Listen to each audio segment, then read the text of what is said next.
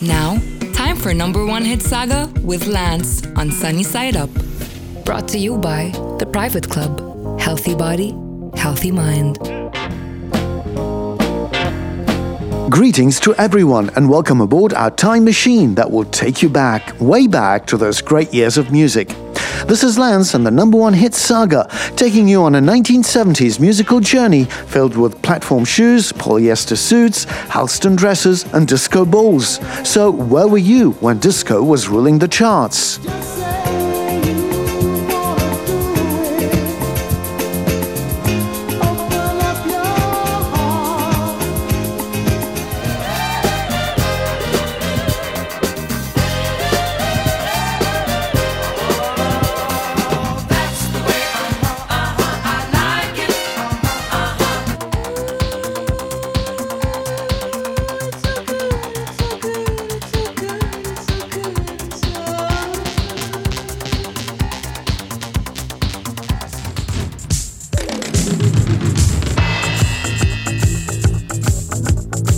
For almost 5 years, disco music took over the music world. Everybody wanted to get on the disco train. Even rock artists had to catch the disco bug to secure their place in the charts. And with New York's infamous club Studio 54 and John Travolta's Saturday Night Fever, disco's reign seemed absolutely unstoppable.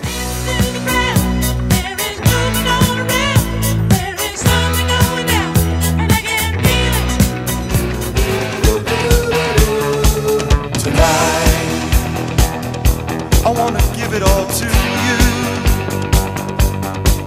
In the darkness, there's so much I wanna do.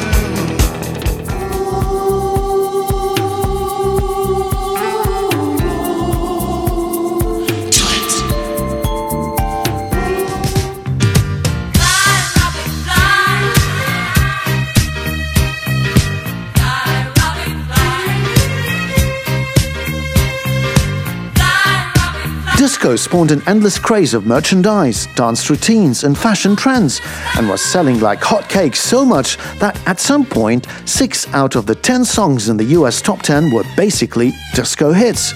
And before its infamous backlash towards the end of 1979, the disco business had made millions and millions of dollars only from record sales, including singles, albums, and 12-inch records, which kick-started the extended dance format thanks to DJs like Tom Moulton and Larry Levin. And on this day in 1977, singer Thelma Houston was sitting atop the charts with her own rendition of Harold Melvin and the Blue Notes song Don't Leave Me This Way, which remains Houston's most recognizable hit. So let's do the bus stop, shall we? As we go back to 1977 and one of the biggest fulfillers of that time. Lance is signing off, and don't forget to keep looking out for number one.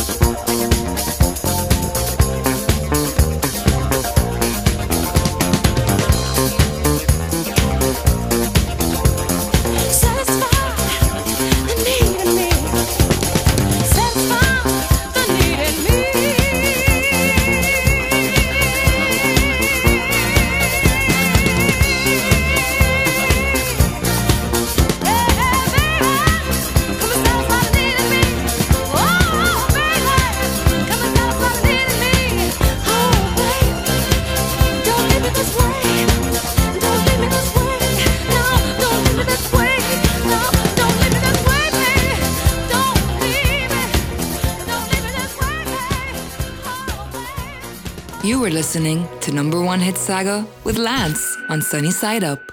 Brought to you by The Private Club. Healthy body, healthy mind.